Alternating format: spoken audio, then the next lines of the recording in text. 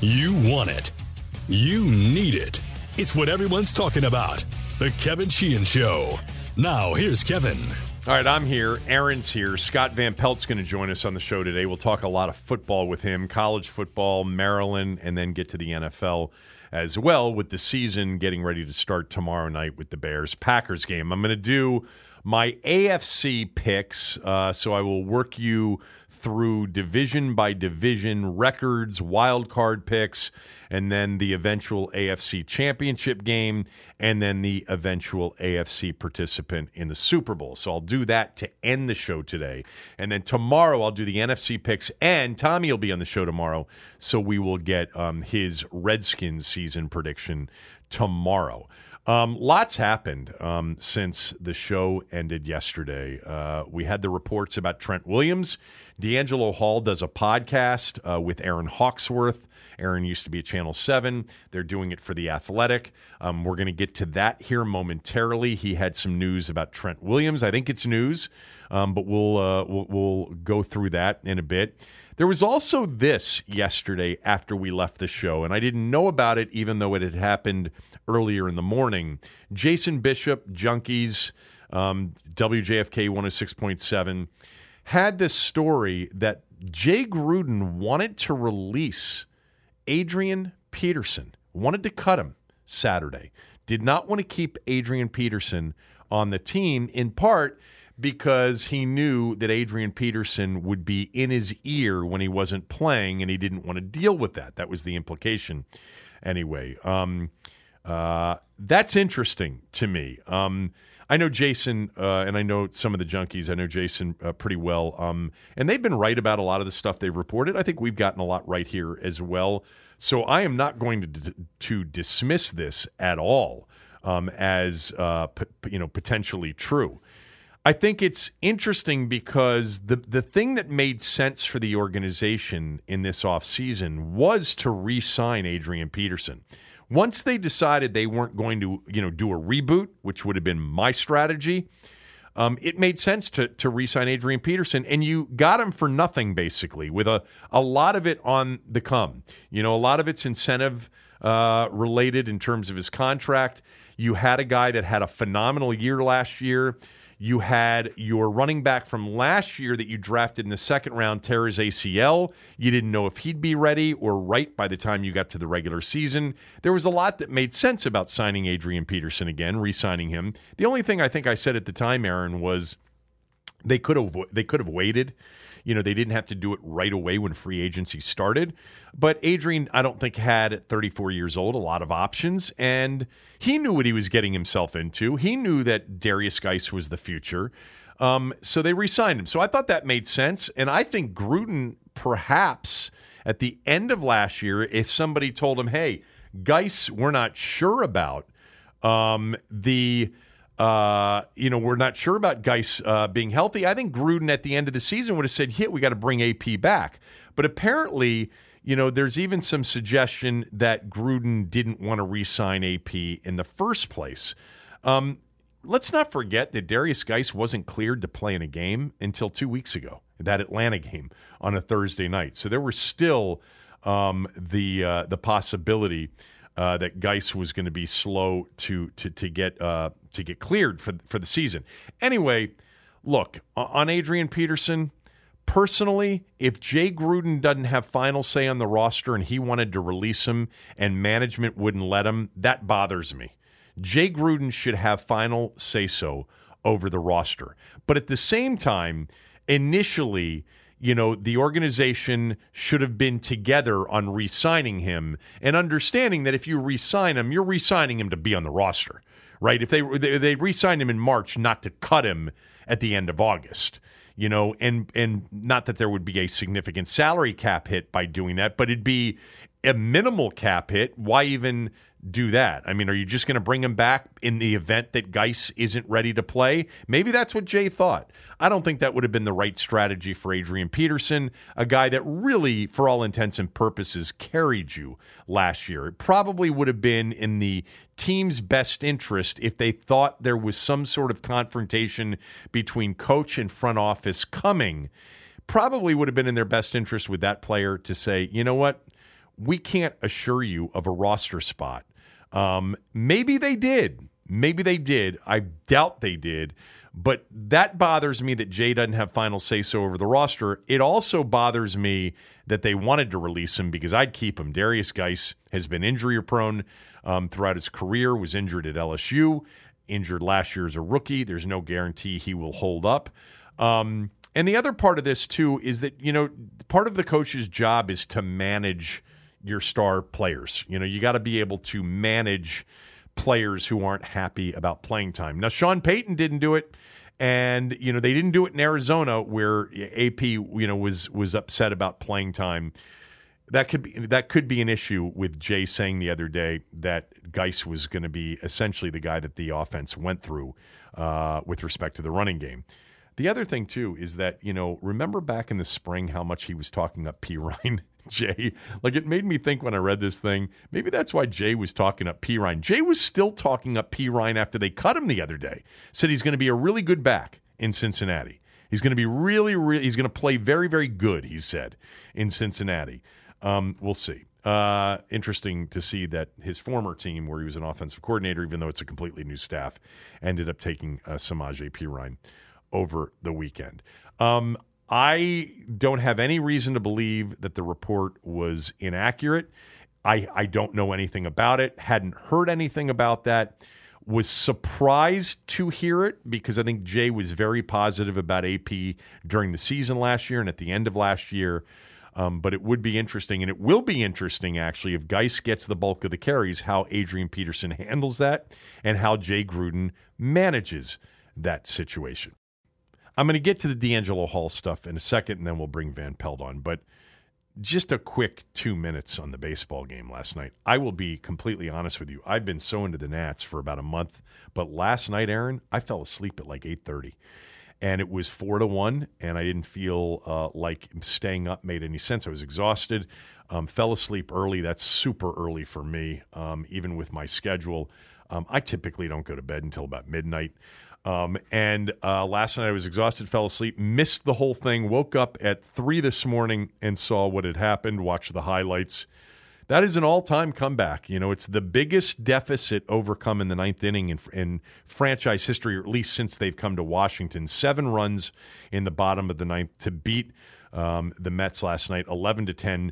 It was revenge, really, in so many ways for the just back-breaking loss that they had in New York about 3.5 weeks ago when Doolittle came in to try to save a game that they had a 6-3 lead in, and Frazier cranked one out in front of a sold-out, juiced-up Friday night crowd to tie it, and then Conforto won it on an RBI double to end the game, RBI single to end the game, and beat the Nats 7-6. And then they got beat the next night 4-3 in comeback fashion. So it's good to get one back on the Mets. Dramatic game, sort of a memorable game. Regular season baseball games, you don't, I guess real hardcore baseball people remember them. Most baseball fans remember postseason games. It's not like the NFL. There are 162 of them. But wow, Kurt Suzuki's 3-run walk-off homer, the final blow. In a game, by the way, where the bullpen fell apart again. They gave up 5 to the Mets in the ninth inning, which created the 10-4 deficit. And Scherzer was really good. I watched the first, few innings. He was really good in the first 3, had a no-hitter going, actually, and then gave up 4 runs in the fourth. They need him back to normal.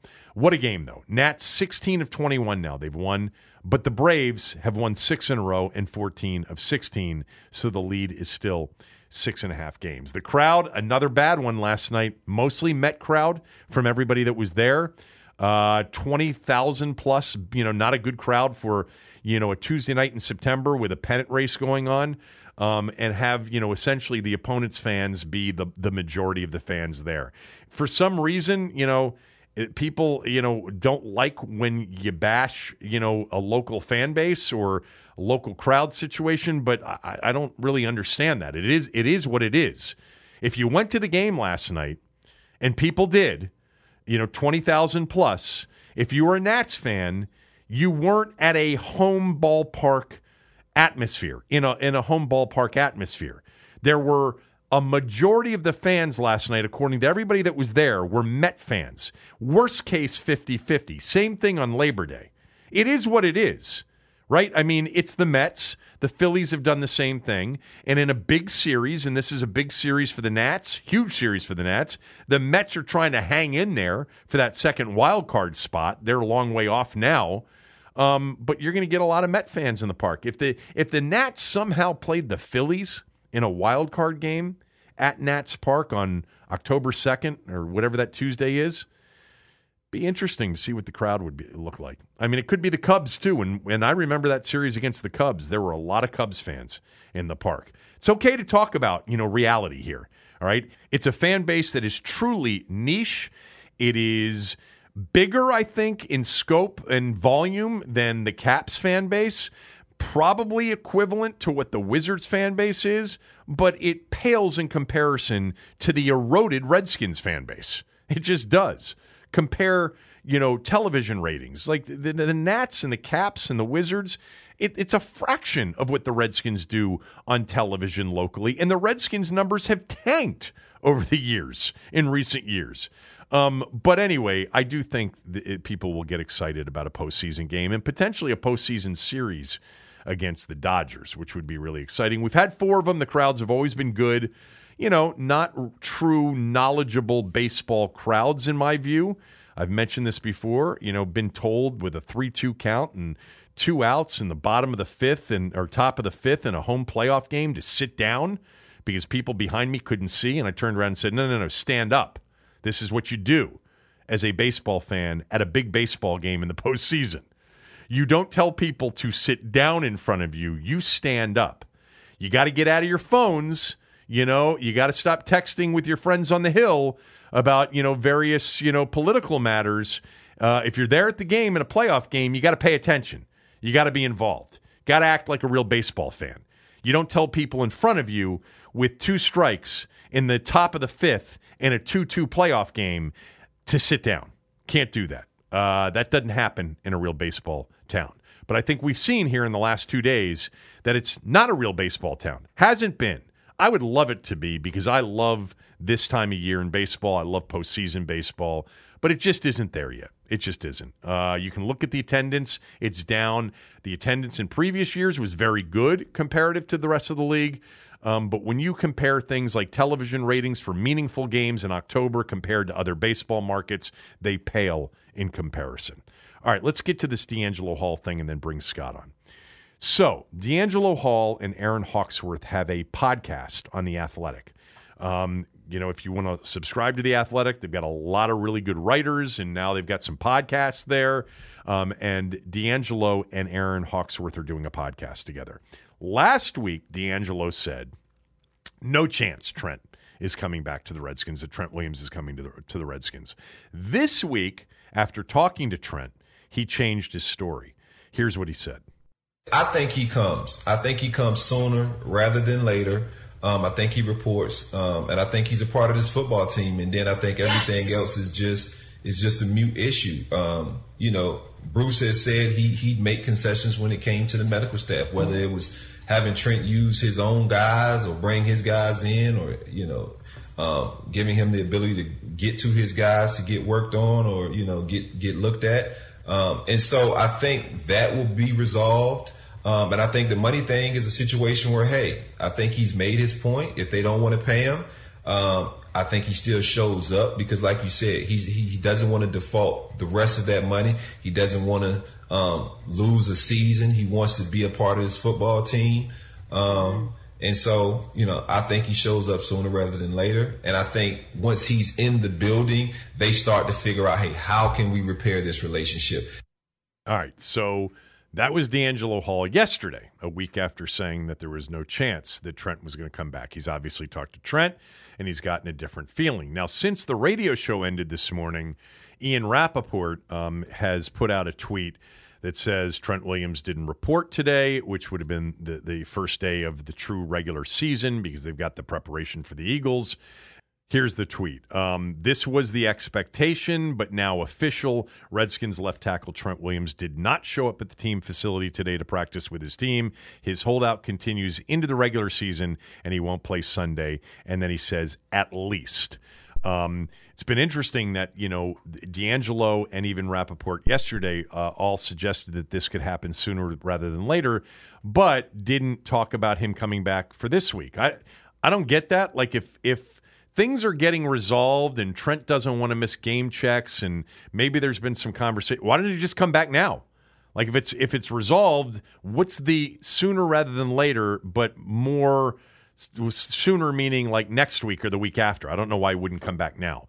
The regular season starts Sunday. They need him against the Eagles. I would have traded him. I would have traded Trent last January. I definitely would have traded him to Houston for a first and a third or whatever the Texans would have offered. And I think it's malpractice if the Redskins didn't listen.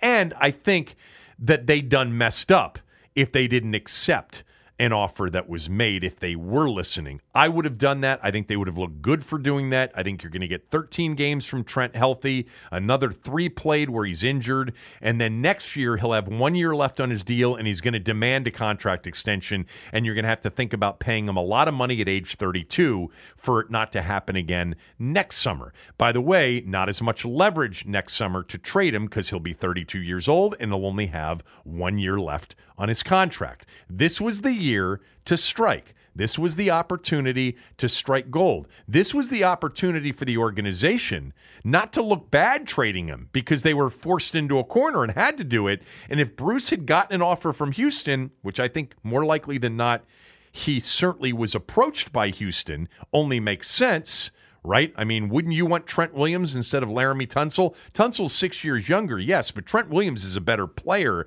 and Houston wants to win now. I would bet any amount of money that they reached out to find out the availability of Trent Williams. And if they were told no, and they were told we're not listening to any offer, I just find that to be ridiculous and borderline sort of NFL roster management malpractice. That's how I feel. Now, I just don't know why you wouldn't listen. And if they were listening and Houston offered anywhere near what they offered Miami for Tunsil and they turned it down, then I think they messed up. I think they made the wrong decision. I'm not saying that it's not debatable that a starting left tackle for a front office, an elite starting left tackle for a front office that wants to win now, that thinks they're close, isn't a better alternative to a first and a third. They have the right to make that decision. I think they would have I think it would have been a mistake to do that. I think it would have been malpractice not to listen. That's really what I think with respect to the front office if they weren't listening to offers. I can't imagine that if Houston called up and you're on the other end, what are you offering? Why wouldn't you ask that question? You're not accepting anything. Why wouldn't you want to know what someone's offering?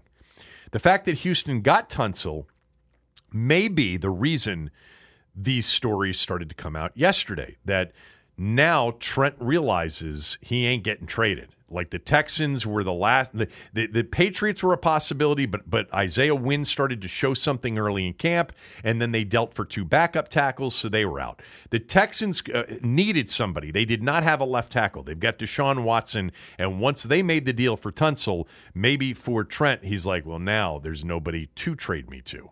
Even if they were willing to trade me, and even if they got a great offer, there's nobody left. I don't want to miss out on game checks, and maybe that's accelerating the process of a return, or at least initiating the process of a return. D'Angelo Hall said something else on this podcast that I didn't hear until actually after the radio show today. I want to play it to you because it's insight into a conversation he claims he had with Bruce Allen about the possibility that the Redskins could have traded Trent Williams. Listen to this part. Yeah, so many different layers to this that, like I said, would have made this team better. I will give you a glimpse into Bruce's mind right now. Okay. I asked him those questions, and Bruce simply said, you don't ask for a trade in minicamp. You ask for a trade in January, February, before free agency, before the draft, that's when you ask for a trade. So that was his comeback. If that's true, and I have no reason not to think that it isn't true, that's a bad answer, man. That's a bad answer. In fact, some of the craziest blockbuster trades, the biggest fleecings happen this time of year, from now until the trade deadline, where teams get desperate and they end up overpaying for players. If you cut off the possibility of trading a player when, the draft ends and you get to minicamp and you get to OTAs and you get to training camp and you got a player that's holding out and you've got some sort of uniform policy of we only make trades, between January and April. Well, that's stupidity. That makes no sense to me. Look at what Miami just got back for Laramie Tunsil. Are you kidding me? Now, Tunsil's a good player. He's a potential really good player down the road. My God, did they strike gold there. Look at what the Raiders got from the Cowboys last year for Amari Cooper before the trade deadline. If the Redskins were offered a first and a third or a first, third, and fourth for Trent Williams from Houston, do you think they were going to offer that in January or February? I don't think they would have. I think you get closer to the regular season, they think they've got a team that can contend, and they don't have a left tackle, and they get desperate, and they overpay, and they essentially get fleeced by the Dolphins. The Redskins could have been in that position of fleecing the Texans. That's a bad policy, man. Bad policy. You only make you don't ask for a trade at minicamp. You don't ask for a trade in training camp. Who the hell cares when somebody asks for a trade? You can strike gold in January. You can strike gold in August. You can strike gold in November or late October before the trade deadline. You should always be all ears on anybody that's really interested in one of your players and is willing to overpay for him at any point on the calendar. I would be, but that's just me. I'm not the GM, nor is D'Angelo Hall. Quick word about Stamps.com. No one's got time to go to the post office. You're busy. Who's got time for all that traffic, parking, lugging all your mail and packages? It's a real hassle. If you are a small business, listen closely. The Kevin Sheehan Show podcast is a small business. We use Stamps.com. Stamps.com has eliminated all of our trips to the post office. It saves us money with the discounts you can't even get at the post office. Stamps.com brings all of the amazing services of the U.S. Post Office right to your computer. So whether you're a small office sending invoices or an online seller shipping out products or even a warehouse sending thousands of packages a day, Stamps.com handles it all with ease. Simply use your computer to print official U.S. postage 24/7 for any letter, any package, any class of mail, anywhere you want to send it. Once your mail's ready, you just give it to your mail carrier or you drop it in a mailbox. It's that simple. Now, here are the savings opportunities. With Stamps.com, we get, and you will too, 5 cents off every first-class stamp and up to 40% off priority mail.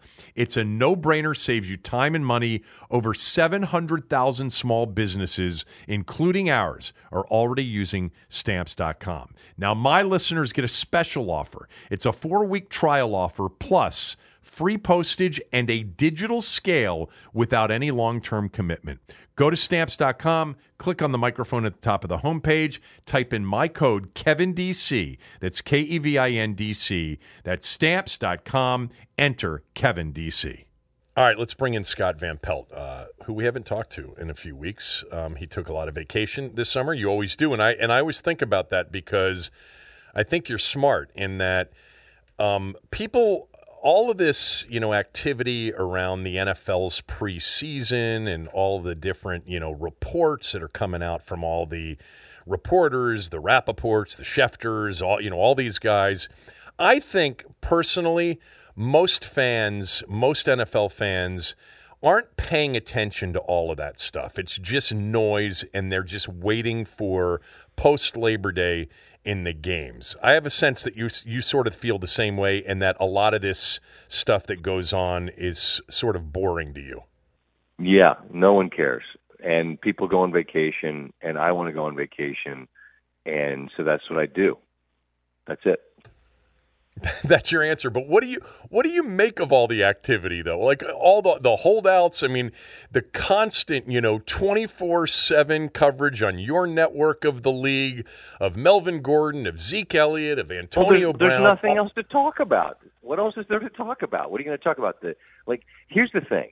Baseball nationally is a topic you can't do. You can't do it because like people. This is the biggest difference between football and baseball. People in Washington care about the Nationals, and people in Washington care about the Redskins.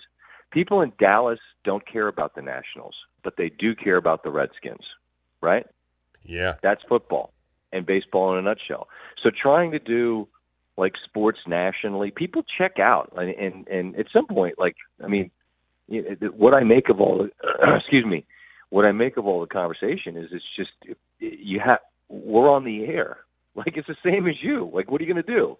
Talk about, like, your trip to Bethany? No, you can talk about sports.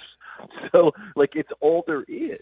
I mean, now, granted, you could do nationals. And by the way, how about that last night? Holy hell. Incredible. That was, really amazing. I slept right through it. But, I mean, well, when you woke up and you're like, they did what now? But, I mean, you could do that. But, I mean, it's a difficult sell nationally, baseball.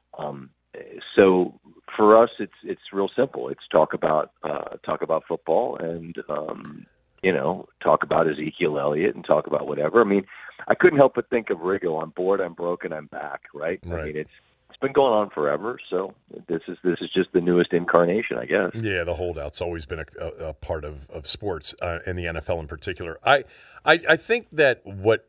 You're right. You have to fill the content requirement if you're doing a show, if you're doing programming, and you can't just sit there the entire time and say, "Hey, remember that incredible Kansas City Rams game on Monday night last year? Let's go back and watch some of that together." Even though personally, I'd rather do that on YouTube than sit there and watch, somebody report on whether or not Melvin Gordon's going to report.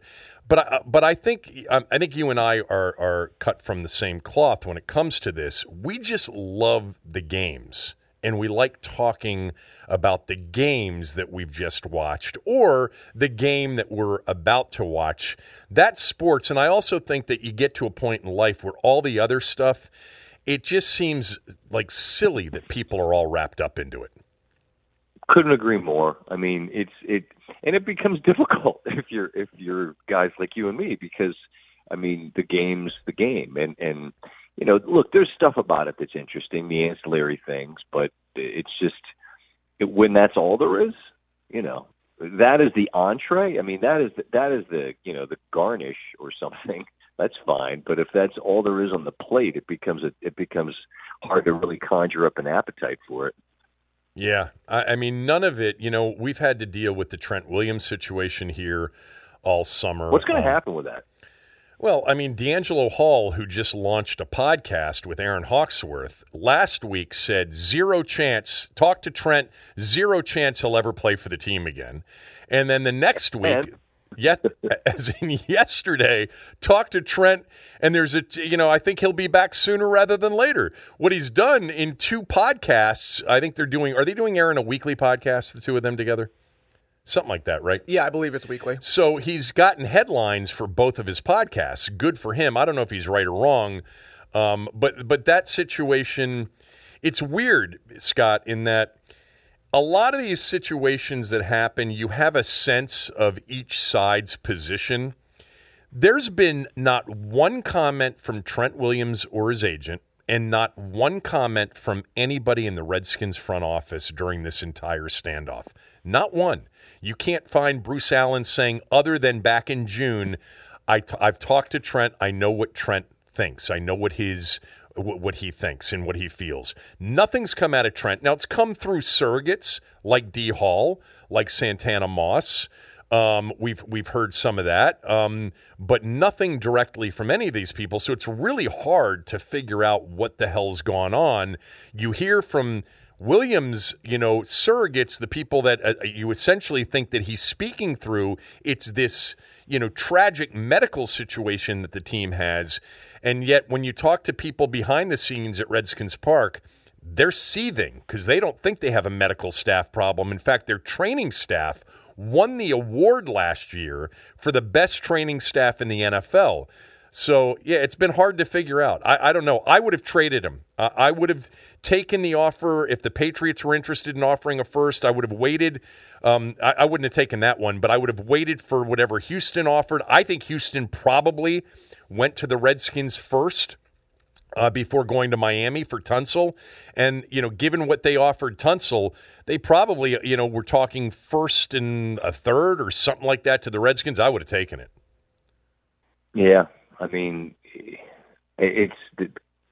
clearly, Houston's been fascinating. I mean, they're operating without it. They fired their GM after winning the division, and now how about this, Kevin? They gave up a third to get Duke Johnson and got a third for Jadeveon Clowney. Yeah. Incredible that's all they ended up getting for Clowney, who I think you and I had tried to sit down to play cards. I'd have tried to sit down to play cards with them. Yeah, well, they don't have a GM.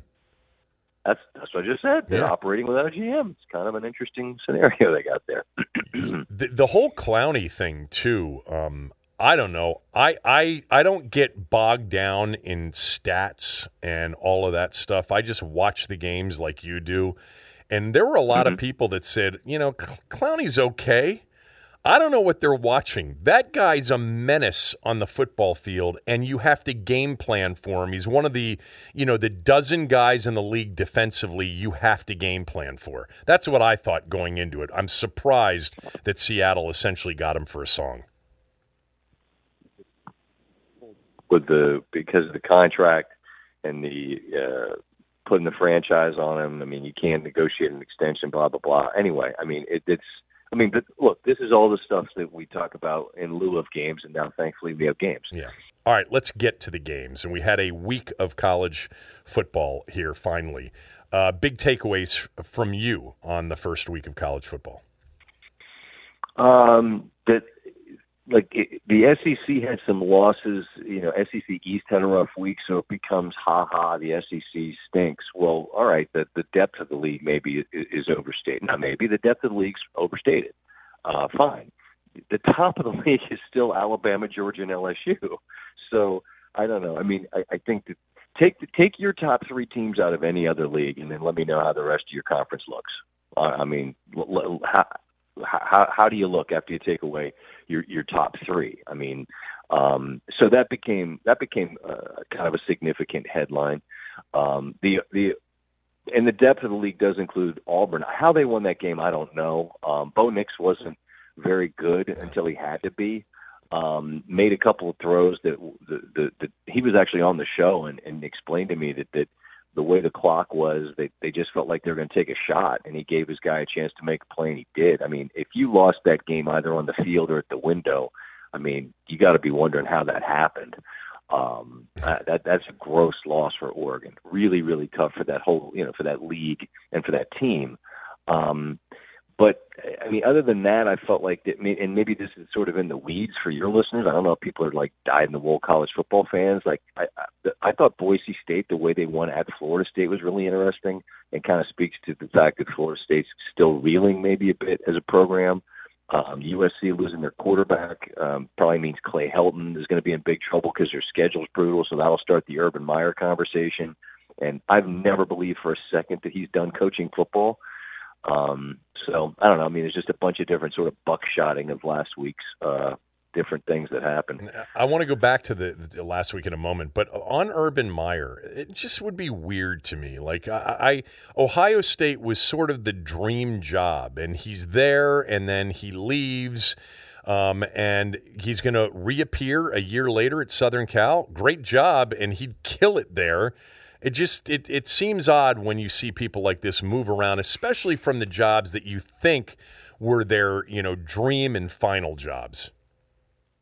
Well, I mean, look, I'm not reporting this. I'm just the guy's working for Everybody's Fox. talking He's out in Los Angeles. Yeah, of course. And I mean, I think people are wired how they're wired. And like, I get that you go through these physical, ailments, and he dealt with it at Florida. I mean, how much of it was what was going on behind the scenes and how much of it's medical? How the hell? I don't have a clue. But he stepped away, goes to Ohio State, obviously killed it there, steps away again. He's a young man. This is what he does. And I mean, SC has really managed to mangle their situation across the board. I mean, the athletic department, the admissions, I mean, like, they've made messes of things that, like, you can't get out of their own way.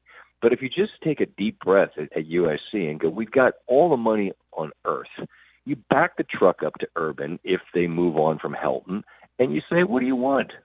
Figure it out. You can recruit globally. You can be in this league. This league has been down. You can resurrect it in a hurry. I just think that kind of stuff appeals to somebody that's clearly got the acumen to do it, and has to have enough of an ego to think, well, yeah, I'd be interested to shine up this USC trophy case. I mean, don't you think? Yeah, I mean, it's certainly one of those marquee jobs. It's odd, and I'm sure the way it ended at Ohio State with everything that was going on over the last year, maybe it left a bad taste in his mouth. You mentioned the health. That's been an issue before.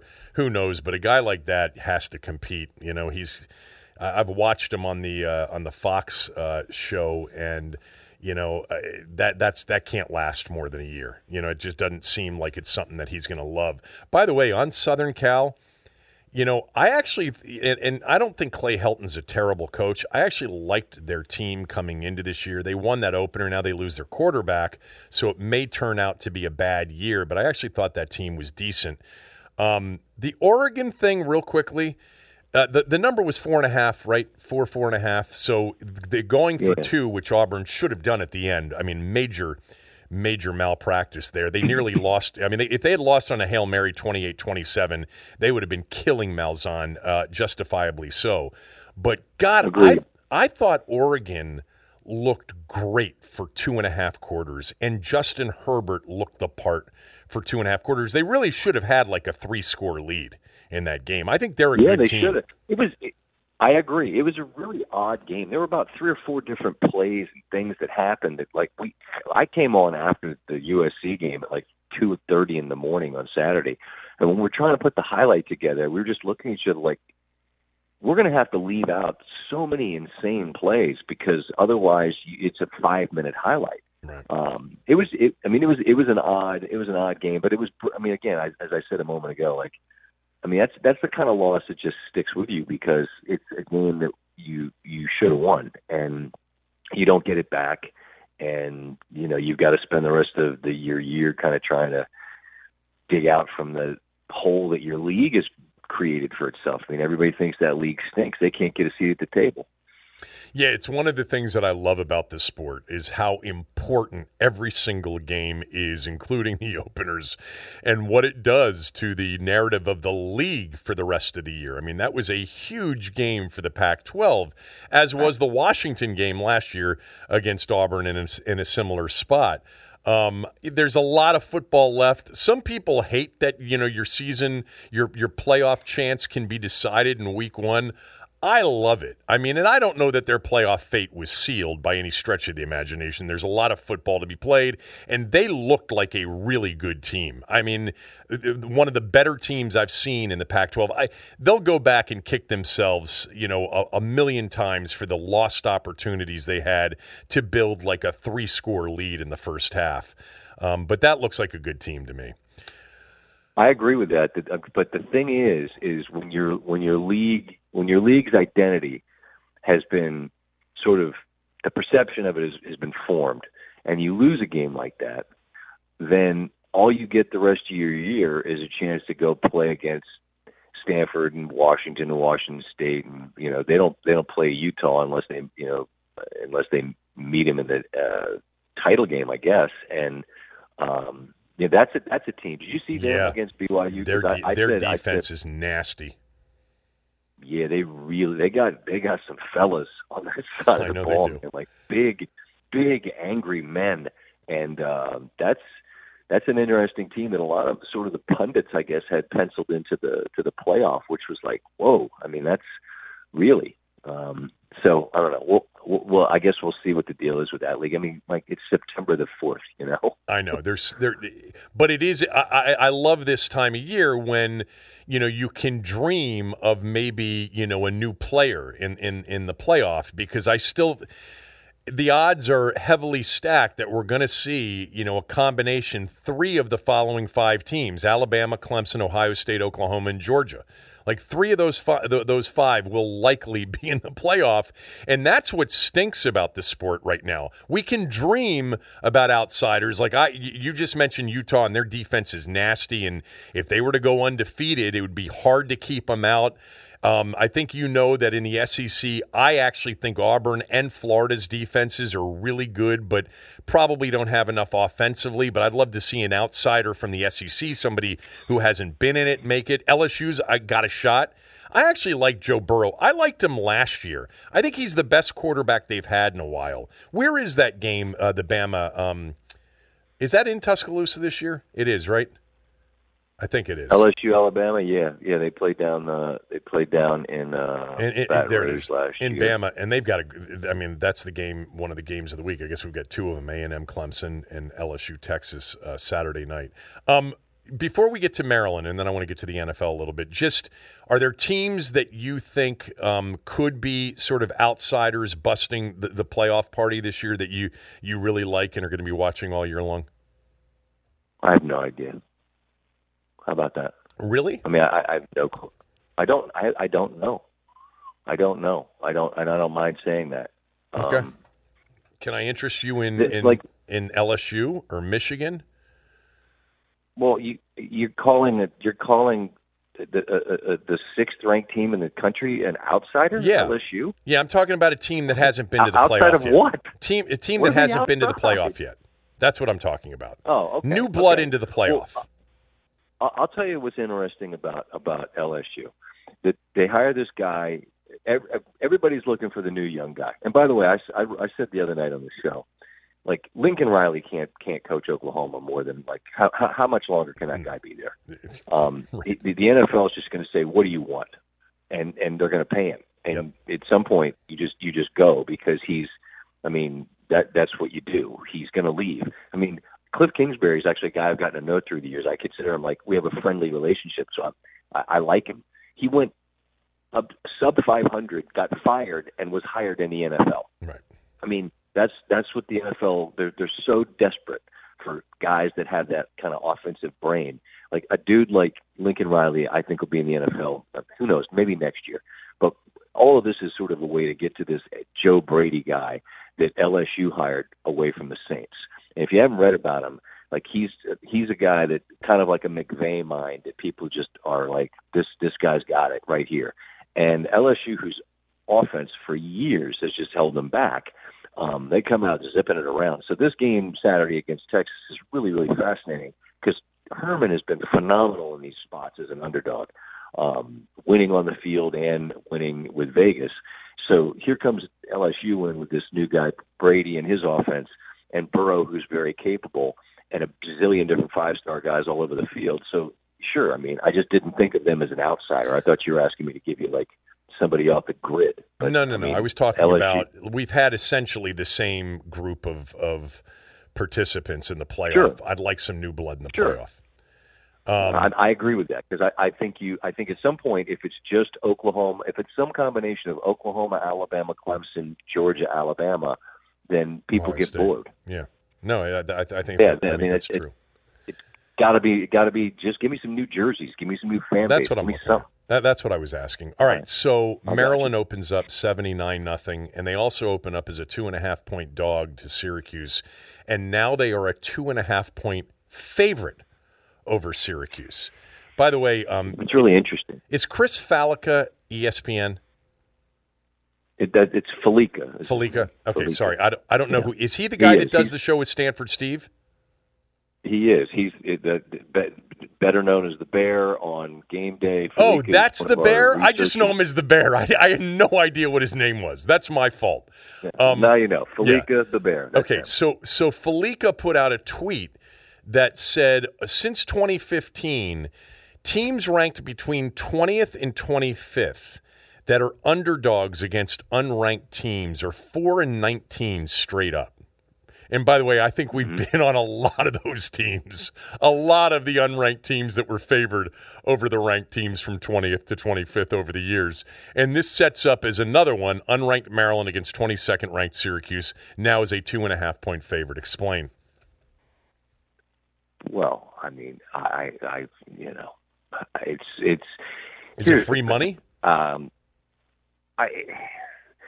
All summer long, Felica and I have been kind of joking about this spot for Maryland because Syracuse, Dino Babers is a really good coach, and that program has done a quick 180 under him. You know, they got momentum and this and that, but somehow, I guess among their fan base and whatever, and perception-wise, this Maryland game's seen as like a trap game for them because they've got Clemson coming in next week, and it's like, hold on a minute, like in what exist? Like I mean, and maybe this is clearly the Maryland in me showing.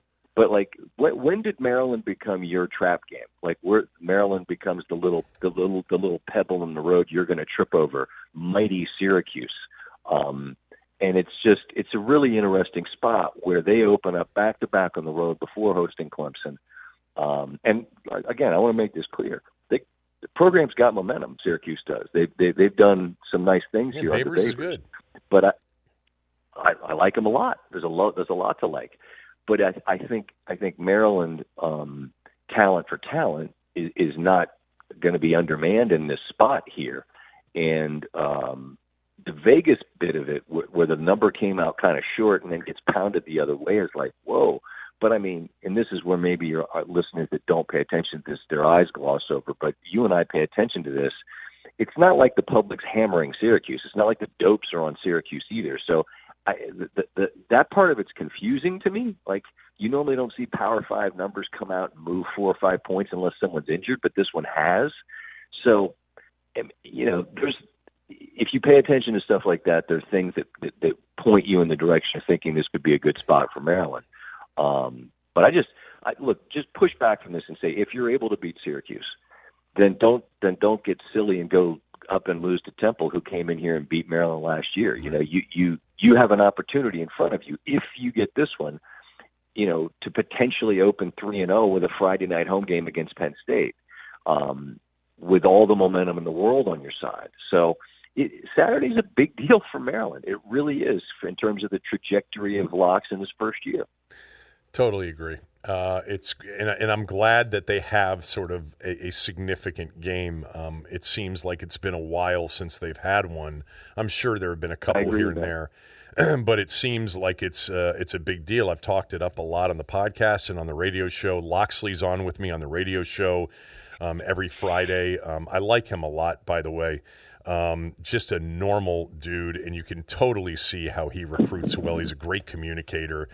And all of the things, and it matters to him. Like this is, you know, this place matters to him. Right. He's from this place. This is what he wants to do. He wants to build this thing, and he's done everything he can to get out and try to pound the pavement to try to, you know, encourage people to get on board here. And a game at noon on ESPN against a ranked team, if you can win it, then you can start slowly building it back. And it's going to be a slow build. But, you know, I'll say again what I said from the beginning. He was the guy that could come in and help extricate Maryland from the situation that I don't think anyone else could have.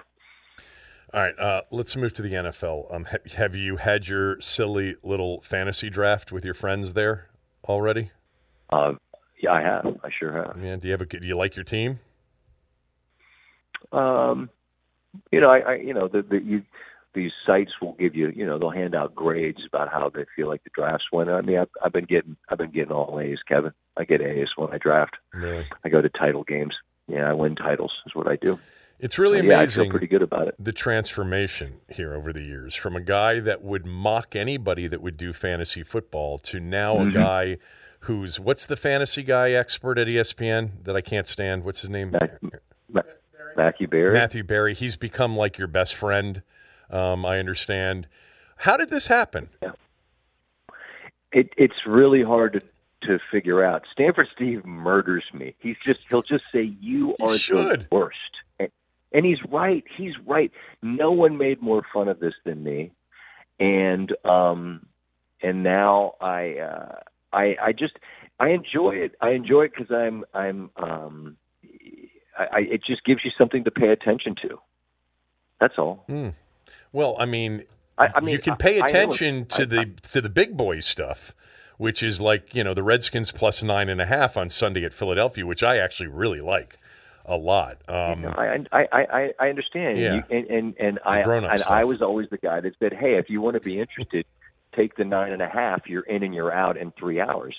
And you can still certainly do that. I'll say this, honestly, it helps me be better at my job because, I know the wide receiver depth. Like, I wanted to get Trey Quinn. I didn't pick him up. I'm keeping an eye on him. Feel like he's going to be a valuable pass catcher in that Redskin offense. Well, we've both always said that because we bet sports, we actually had a perspective that people who didn't bet it just didn't have, and it was an edge in sort of, analyzing and talking about sports. I've always felt that way. And look, I've been in fantasy leagues forever. I had to be at work, and I think I've told you, I've won it twice with auto-picking the original roster. Now, I tweaked the rosters, after they were auto-picked, but ended up making... There you go. Didn't care, but cared enough to tweak rosters. Well, I mean, I don't want to be completely humiliated by starting 5 guys that are on a bye week, but or 3 guys that were injured. But I've never quite... It's never come close to the rush and the pleasure I get from actually wagering on a game. Like, they're not comparable. Don't tell me that they're comparable for you. Well, when I won the league that I won last year for the, for the whatever I got for it, it absolutely did. Really? Okay. What did you win? How much did you win in that fantasy? We could talk offline about the check that I got if you'd like. I'm not going to discuss it I think here, you told me. I think you told me, and you don't want to share it. It was. That's great. Merry Christmas. That's great. You know what? Let's try to hit a little 2 or 3 team money line parlay on Sunday and see what that pays. Who do you like in the NFL this year? Is there? I mean, other than the usual suspects, is there a team that you like? I mean, we know every year there are going to be 4 or 5 of them that nobody's expecting to be good that will be good. Who do you like? Denver. Oh my God, we haven't talked about this. That's my team. Denver.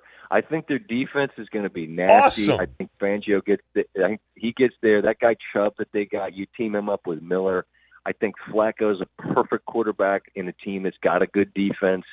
Like Denver is the team that no one will talk about because Flacco's he's talked about like he's a bum. And I mean, you and I have talked about this for years, whether it was on the various shows we've done. That he's actually quite capable. Is he a superstar quarterback? No, but he's quite capable. Denver's a team that I think nobody has said boo about. That I think could be good. I think I'm interested in what Brissett does in a second shot with this Colt team that I think's talented, more talented than people probably realize. He took all the reps in the offseason. Frank Reich made that point. So it's like, all of a sudden, I guess T.Y. Hilton, he's not going to catch a pass because Jacoby Brissett's the quarterback? They've been working together the entire offseason.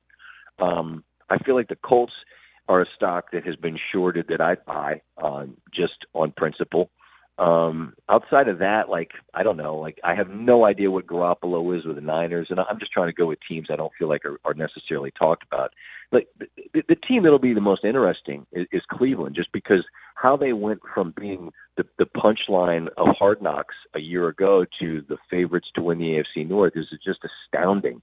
But that guy Kitchens, their coach, I don't know if you pay attention to him. He's awesome. He's funnier than hell, and he'll say anything. I haven't paid that much attention to him, other than that one. Listen, you'll like him. Yeah, other than that one moment where he basically said, if anybody leaks anything to the media, they'll be fired, no matter who they are. So I'm wondering, maybe I don't think we've had this conversation together, which is odd. But I have been, because you don't call me. You haven't called me recently. I've been on Denver forever. That is I just did my AFC picks on the radio show, and I'm going to do them here when we get done. Denver's making the playoffs this year, and I've already bet their over total. I bet that as a future this year. I don't know if they win the division, but I think they'll be in the postseason. Fangio, this was something interesting.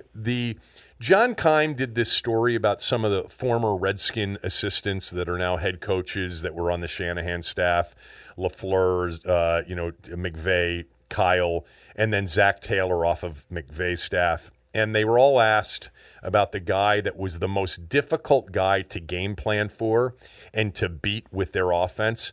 All of them said Vic Fangio. And that team defensively has ridiculous talent. Chubb and Von Miller, as you mentioned, that's the best combo edge pass rushing threat in the league. They were good defensively last year. They just couldn't do anything on offense. And you know what I think about Flacco. And, of course, and that's why I was picking up Denver in my fantasy draft. Pick up Denver. There you go. It's kind of intel you use to win some leagues. I like Pittsburgh too. I think Pittsburgh's going to be good. I agree. I think. As I'm sitting here talking to you, I'm seeing that Antonio Brown decided to tweet out something about the fines he got for during training camp, and he said the devil is a lie. Everyone's got to pay. That guy is, my God. You can have him. You can have him. And I'm not saying that Roethlisberger I have no idea, what role he played in that, what went on in that relationship there. But Brown he just does so many things that are just not what adults do, and there's no one that can tell him to stop. No, he'll listen to no one. No one. He's ungovernable. He's in charge of him. He's going to tweet what he tweets. He's going to say what he says. And so Pittsburgh, do you get better when you lose a guy like that? Well, no, you're not as talented. But, is the situation better because you don't have somebody that makes everyone nuts? Maybe. Has to help, doesn't it? Yeah, that's where it helps. And the truth is they have talent at wide receiver. They've got Smith-Schuster. They've got James Washington. They got players.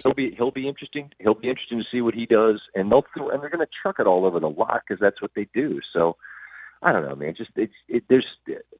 Starting tomorrow, we've got games. That's all we want. Thank God. Yeah, I think that the Raiders are the team that, and I watched some of the Hard Knocks. I haven't seen the last episode. It was insufferable to watch. And by the way, John Gruden was insufferable to watch. But I think that's the team this year I'm rooting for the most to lose. I'd love to see them completely fall flat on their ass, including in that opening Monday night game against our favorite team this year, not including for me the Redskins, the Denver Broncos, who I'll be rooting for in the AFC this year. All right, how did you do in winners last week? I know we had a couple of the same games. I think I went 1-2. What did you do? Well, 2-3. I gave out Nevada, who won outright against Purdue, but I had Liberty against Syracuse. They managed to fumble a couple of times inside the 20, which didn't help a team getting 17. Who else? I gave Georgia Southern. Their quarterback got hurt, and they got beat by $1 billion by LSU. So it was. But I made the point on the show. I don't love any of these, but I'm kind of mandated to give picks because that's what we do on Thursdays. So I'm looking at the board this week. I don't love the board this week either, to be honest with you. Oh, see, I'm surprised. Have you? I went through it last night. There are a couple of them that reek. Friday night, Boise with that comeback, and they're laying 10.5 to Marshall. That number's come down from 12. Marshall looks right to me. Missouri, who got beat. They're playing West Virginia, who barely beat JMU, and they're laying 14. That seems like a lot. Yeah. Yeah, and look, A&M's getting a lot from Clemson, but Clemson beats people by billions. Yeah. Did you see either one of you, Aaron? Did you see the Alabama line this week? Have you seen it? 55 or something? Yeah. 54.5, 55. What is the biggest point spread ever? I don't know. But New Mexico State got beat by Washington State like 58-7. So I guess they figure if you get beat by them by that, what's Alabama going to do?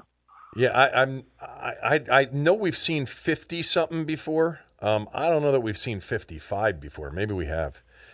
Typically, when Bama's been a huge favorite like this, they win like 41-0 or something like that. Like they don't even score the total. These games are interesting because the over/under total is 64 and the line is 55 right now. That's a tough fit, if you want Bama in the under. It's tough squeeze there, but I bet the easiest bet is New Mexico State doesn't score. Did you find it, Aaron? Biggest point spread ever? Yeah, I believe Savannah State played Florida State in what year was this? Looks like 2017, and it was 70.5. Really? Yeah. Well, Savannah State wasn't a Division I team, so it would have been, right. I mean, yeah, exactly. You could find offshore lines when people play like FCS or whatever the hell they're called. Right. All right. Thanks for doing this. Appreciate it. I'll talk to you later. Maybe. Did we lose him there? We lost him. Perfect timing, though. We lost him just in time. For a guy that, has been so gracious with his time over the years, coming on radio and on the podcast with me, and how many times have we had issues with his phone? Many times over the years. We didn't have one issue with his phone, and when he finally did have an issue with his phone, we were done with him. So perfect timing. All right, I want to finish up the show with some picks. I did this on radio earlier. You just heard one of my picks with Scott. But I'm going to do AFC today. I'll do NFC tomorrow. And when I finish with the NFC, we'll have our Super Bowl matchup, and I'll give you my Super Bowl winner. But here are my AFC picks. All right, let's get to these picks. Start in the AFC East. The Patriots are going to win the AFC East. 11-5 is the record. They lose Gronk. They're still the best team in that division. But what I want to mention about that division are two other teams that I think are worthy of keeping an eye on. I think Buffalo's got some talent, and I think the Jets have some talent. First of all, these were good defensive teams in 2018, Buffalo in particular. They add Ed Oliver from Houston. I've heard nothing but rave reviews about Ed Oliver. Remember, Aaron, he was a guy that dropped a little bit because of attitude, work ethic, some of that stuff. No one doubts his talent as an interior defensive lineman. You put him next to Lotulelei and Jerry Hughes. You still have, by the way, 2 ex-Redskins on that roster, and Alexander and Trent Murphy, and then Tremaine Edmonds. The first-round pick in 2018 out of Virginia Tech. I think he was only like 20 years old when they picked him. He looks like the legit part as a linebacker and as a havoc wreaker. I've always been a Micah Hyde fan in their secondary. Buffalo's defense is really good. The coordinator's Leslie Frazier. The head coach is Sean McDermott. They've got a very good defense. Offensively, we get to see Josh Allen here in year 2. They traded LaShawn McCoy, or he's in Kansas City now. They do have a back that they drafted that I really liked coming out of Florida Atlantic, and that's Devin Singletary. They got Gore, believe it or not, on that roster as well, and T.J. Yeldon. But keep an eye on Devin Singletary in Buffalo. The Jets are the other team. They've got talent. This team may be a year off from contending for something, but I think we saw enough from Sam Darnold last year to believe. And they add Le'Veon Bell into that backfield this year with a defense that has talent and is added to that mix. You already had Leonard Williams. Now you add C.J. Mosley to the mix. You already had Jamal Adams in the back. You add now Trumaine Johnson to the mix. This is a good defensive team. Greg Williams is the defensive coordinator. Adam Gase, the new head coach. I think the Jets and the Bills are teams to watch. I've got them both finishing at 8-8 in the AFC East. Patriots win it at 11-5. Dolphins bring up the rear. I've got them as the worst team in football, finishing 2-14. Let's move to the AFC North. I just mentioned it to Scott. I like the Steelers a lot. I think they've got talent. I think losing Antonio Brown will ultimately be more beneficial for the team. Sure, they're missing out on one of the most explosive players of the last, 7-8 years in the NFL. But they've got Smith-Schuster. They've got James Washington. They have Dante Moncrief now. They have James Conner. And I'll tell you what, Jalen Samuels, the kid from NC State that was drafted last year, is a guy they love and a guy they played late. They also drafted the guy from Kentucky, Benny Snell Jr., the big back. I liked him a lot. And you've got Ben still. I like the Steelers a lot offensively. I think they're going to be much better than people think. And then defensively, I'm hearing nothing but rave reviews about Devin Bush Jr. They picked him out of Michigan. He was not a guy Cooley liked at all, but apparently he has shown really well so far. Bud Dupree is a star in the making. T.J. Watt's a baller. I like their team. I think Pittsburgh wins the AFC North with a 10-6 record. Now, I like the Browns, too. Don't get me wrong. I do not have them making the playoffs. I do, however, have the Browns going 10-6. I think they're going to have a very good season and just barely miss the playoffs, which I guess is sort of what happened last year as well. But you look at their roster, all right, defensively. You add Olivier Vernon and Sheldon Richardson to a D-line or, a situation where you already had Myles Garrett. Myles Garrett is an NFL defensive MVP type player. They're going to be really good defensively, not to mention Denzel Ward, who's one of the best young corners in the game. Offensively, OBJ and Jarvis Landry and David Njoku together. I mean, that's pretty damn good. As a receiver core with a tight end, they got Nick Chubb in the backfield and Baker Mayfield.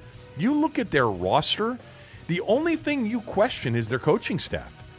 Freddie Kitchens, is the head coach. They hired Steve Wilkes after he got fired in Arizona to be the defensive coordinator.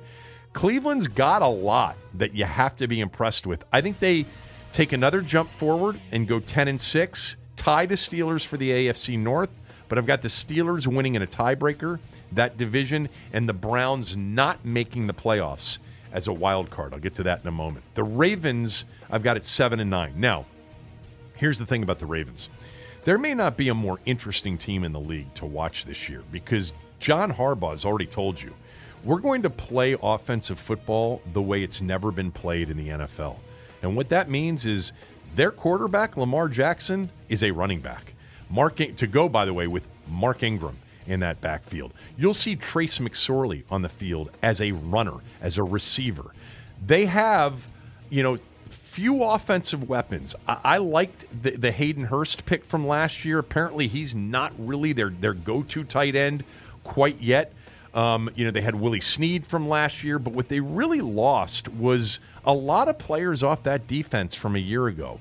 That defense a year ago, Aaron, I thought was one of the best defenses of the last 5-10 years. No more Terrell Suggs. No more C.J. Mosley. No more Eric Weddle.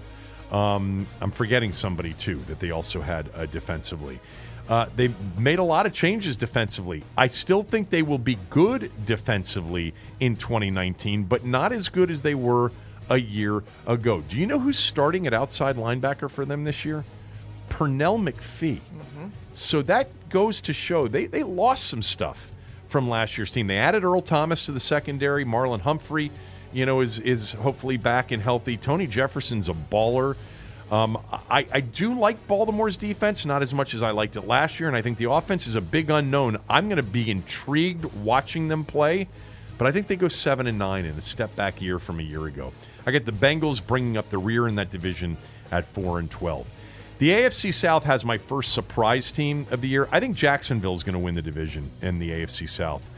Good God, are they still so talented on defense. You take a look at that Jacksonville defense when healthy, especially if they've got an offense that's halfway professional, which they haven't had in recent years.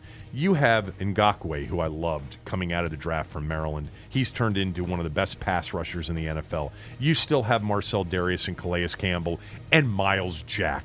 All right, Myles Jack's one of the, think about that injury that he had. He and both Jalen Smith, right, were both sort of injured coming out, perceived to be potential star players at linebacker, but had the serious injury coming into the NFL. Myles Jack is a beast of a player. And then they've got the secondary with the two corners in Jalen Ramsey and A.J. Bouye.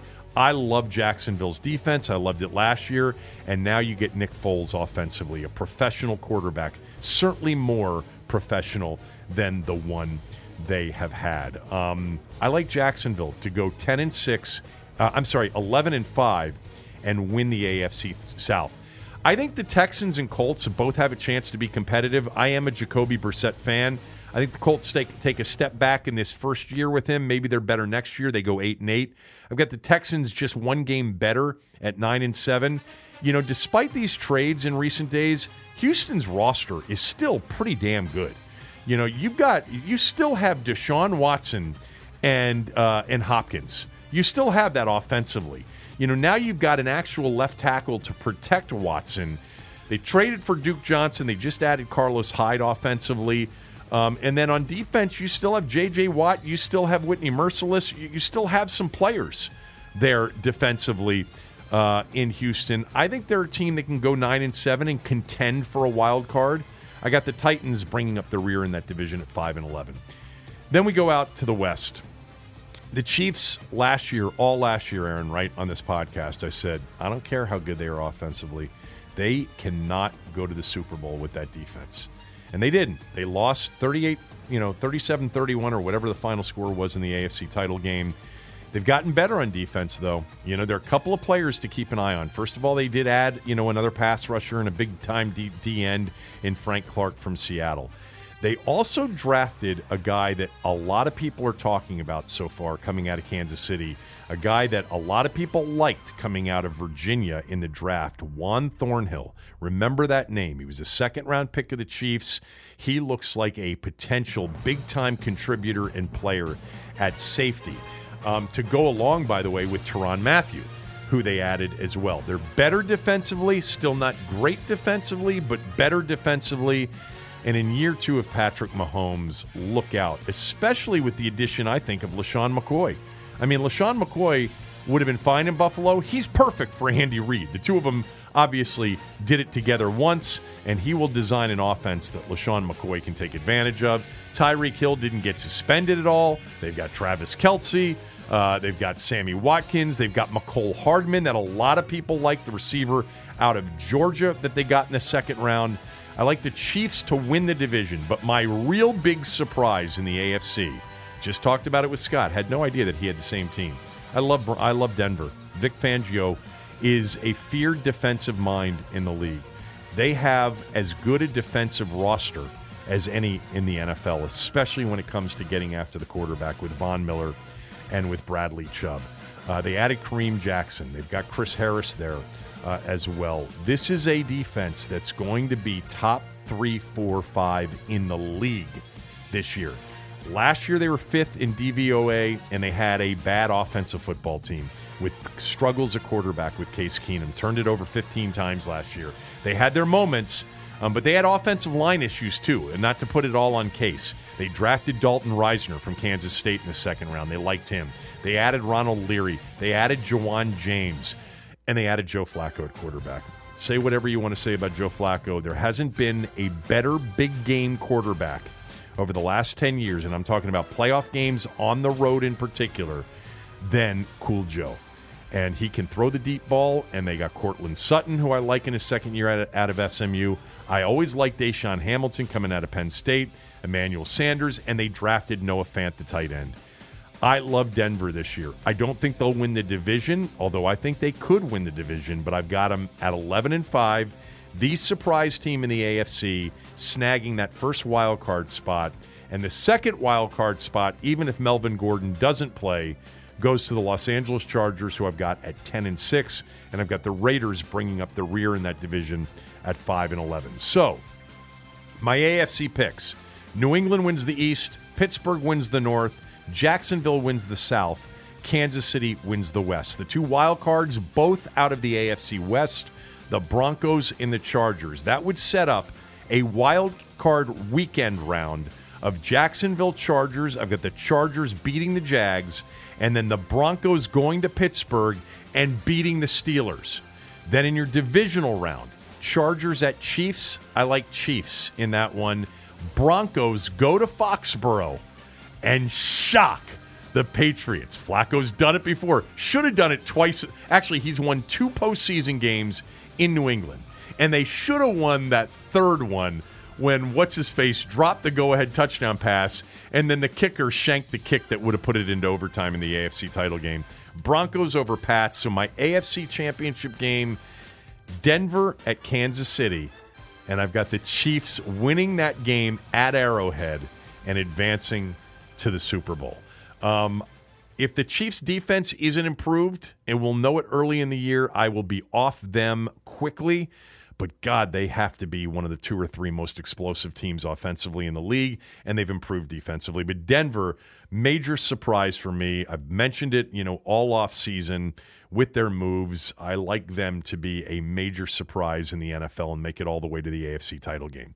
Tomorrow, I'll do my NFC picks, and then and actually tomorrow with Tommy, we'll get Tommy's Redskins season prediction. I'll save mine for the Friday show. Thanks to Scott. Thanks to Aaron. Have a good day. Back tomorrow. More picks. Tommy's Redskins season pick, which should be interesting. We'll do that tomorrow. Have a great rest of the day.